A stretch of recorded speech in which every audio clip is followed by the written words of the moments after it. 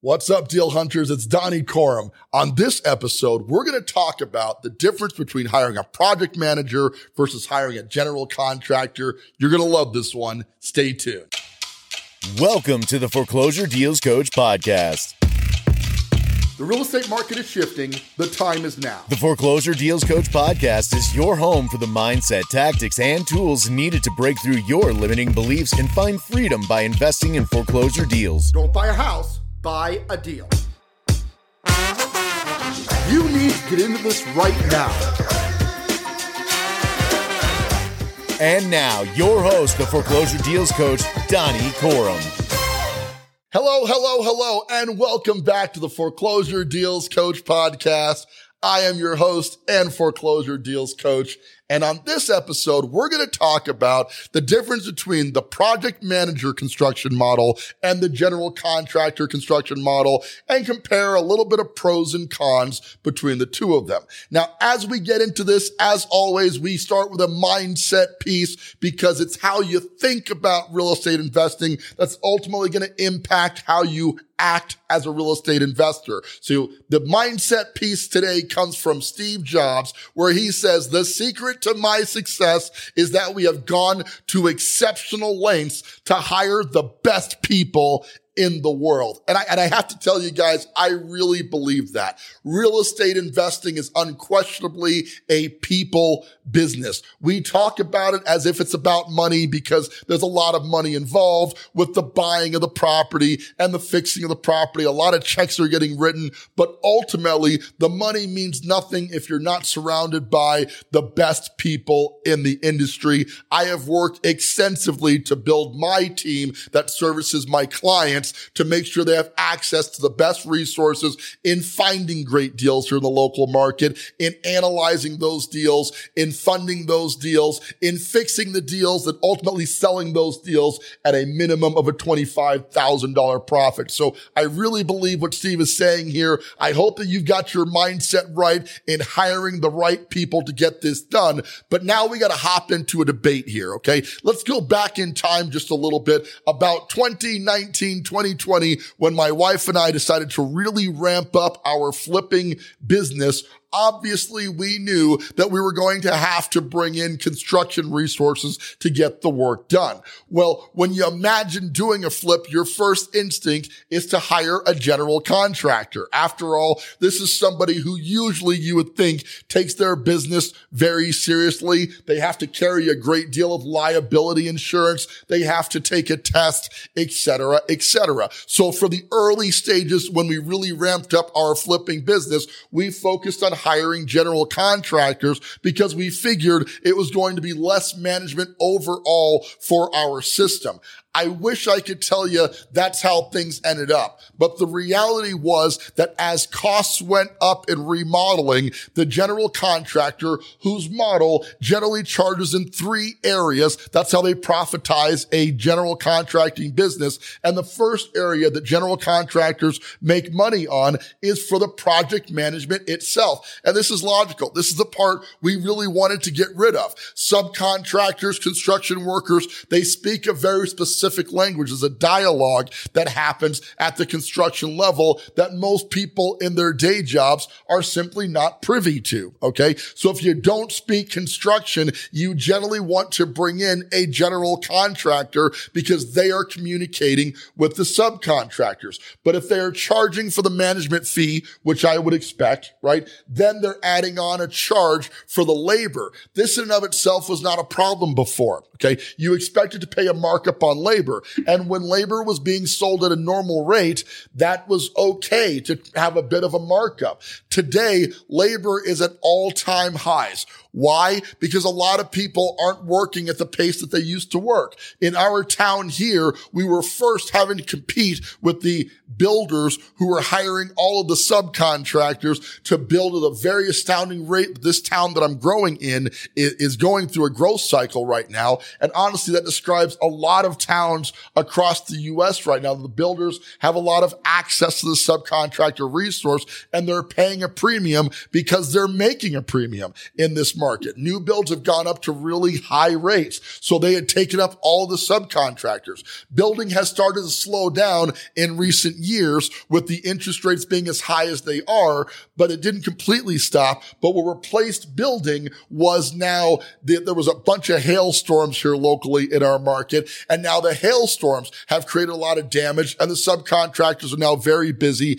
tending to insurance claim business, which also tends to pay extremely well. Okay. It's not that we want to pay a lower rate than what subcontractors are worth. It's that you have to understand the market and where the subcontractors are getting their pay so you know how to properly compete with that model.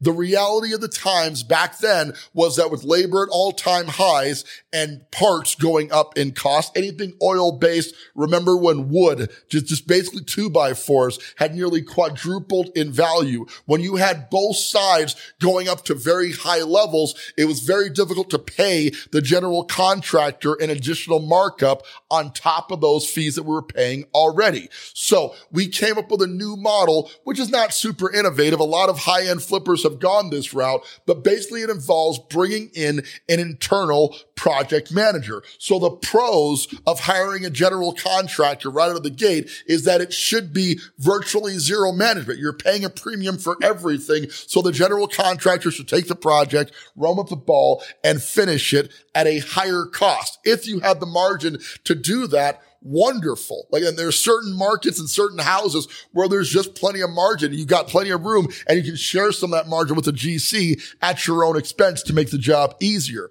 But in the market that we're in right now, which is now running a little bit flat, we're not seeing the huge increases in value that we've seen. I had one property that between the time that we bought the home and the time that we sold it went up by $75,000, right? Which is awesome from a financial standpoint, but we are simply not in that market anymore. So what's the solution? Well, it certainly is not that there are no deals out there and to stop being a real estate investor and find a different way to make a living. I can tell you that a lot of people, when the prices of stuff went up, they got out of the game and they got the mindset, there's simply not enough deals out there. I'm going to look for greener pastures. During that time, I really capitalized. Yes, we were making less margin per deal, but we were able to do a lot more deals because the market got a lot less competitive. The key was being able to settle, if you will, on a reasonable profit on the deals. Whereas in the height of the market, people were expecting to make, investors were expecting to make $50,000, $60,000, $80,000 on a flip. And then these darn flipping shows came on the scene, right? And they're showing these back end numbers, and these numbers look wonderful for a TV show, but they weren't really founded in the reality of the market that we're in right now. Okay. So by moderating the profit expectations and this new model we're going to discuss, hiring in a project manager, we were able to remediate some of the costs and reduce some of the profitability so we could ultimately scale by doing more deals. And that's where you have us today. So enter the project management model. In this model, you're hiring somebody to manage your subcontractors on your behalf. This person is generally paid a flat fee to monitor the progress of the subcontractor and see to it that the work is getting done on schedule, on budget, and within the time frame that you wanted with the quality that you need to sell the property in the end. Project managers are a little bit harder to find than general contractors. GCs get their license, and with that license, they're marketing themselves as a construction company, right? You've got Joe Schmo's construction company. There's a billion of those in the yellow pages. You can Google for that. But when you're looking for a project manager, you're talking to an entirely different set of people. A lot of project managers, I would err even to say most project managers, have not passed or even want to pass the general contractor's licensing because that's not their business. What they're doing is they're servicing the needs of the clientele who want to remodel any number of projects, right? Whether you're doing a full remodel or you want to do a higher end kitchen remodel, you've got options as a consumer. You can go out there and try to tough it out while you manage your day job as a dentist or whatever it is you do by day.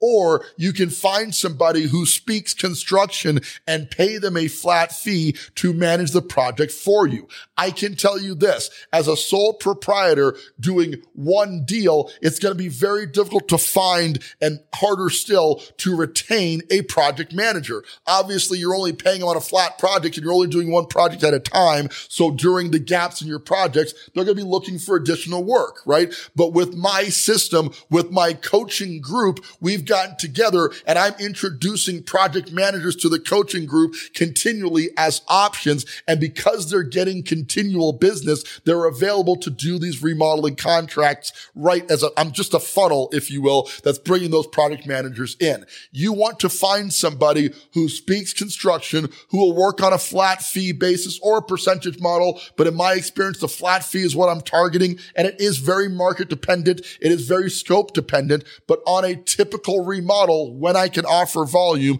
I'm expecting to pay between $1,500 and $2,500 as my project management fee to give the project to somebody else who's going to manage the subcontractors on your behalf. This is not to say they're going to do the work themselves. You're not looking for somebody to necessarily pick up a hammer or a paintbrush, though an ideal project manager has the skill set where if it's just easier to just get it done, they can hop in and just get it done. Generally speaking, I want somebody who speaks construction and has the leadership skills to manage a subcontractor base. Now, I have the benefit because I'm doing so much business right here in my local market that I have most of the subcontractors that we need available to me already, whether it's a demolition crew, a drywall contractor, a painting crew, a framer, whatever, because I've done so many deals with my clients. I have the subs I generally want to use. I'm just filling in the gap with a person who's going to be the day-to-day interface with that subcontractor team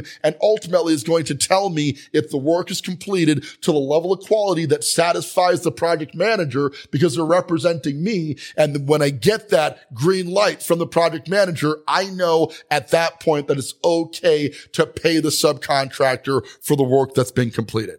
Okay. So the project manager model offers a couple of benefits. Number one, it is far more cost effective than hiring the GC, especially in a highly competitive construction market like where I'm based. If you're in a space where general contractors are sitting around twiddling their thumbs, you might do better just to hire the GC and get the project management built in. But if you're like my market, you're going to find it's more cost effective and easier to hire the PM. You're going to get a better rate on that. Okay. The other benefit to the project manager model is that it takes less of your day-to-day time. Guys, you really have to value your time in the remodeling space. On your first one, all of my clients are super gung-ho, and you're going to be as well. You're going to want to do all of it yourself because this is a new endeavor and it's fun and you're enjoying the process. And I love that. I love when I get a new client and they're enthusiastic about the process of getting an ugly house to pretty. And I too love the end result. I love to see it and feel that end property when it's done.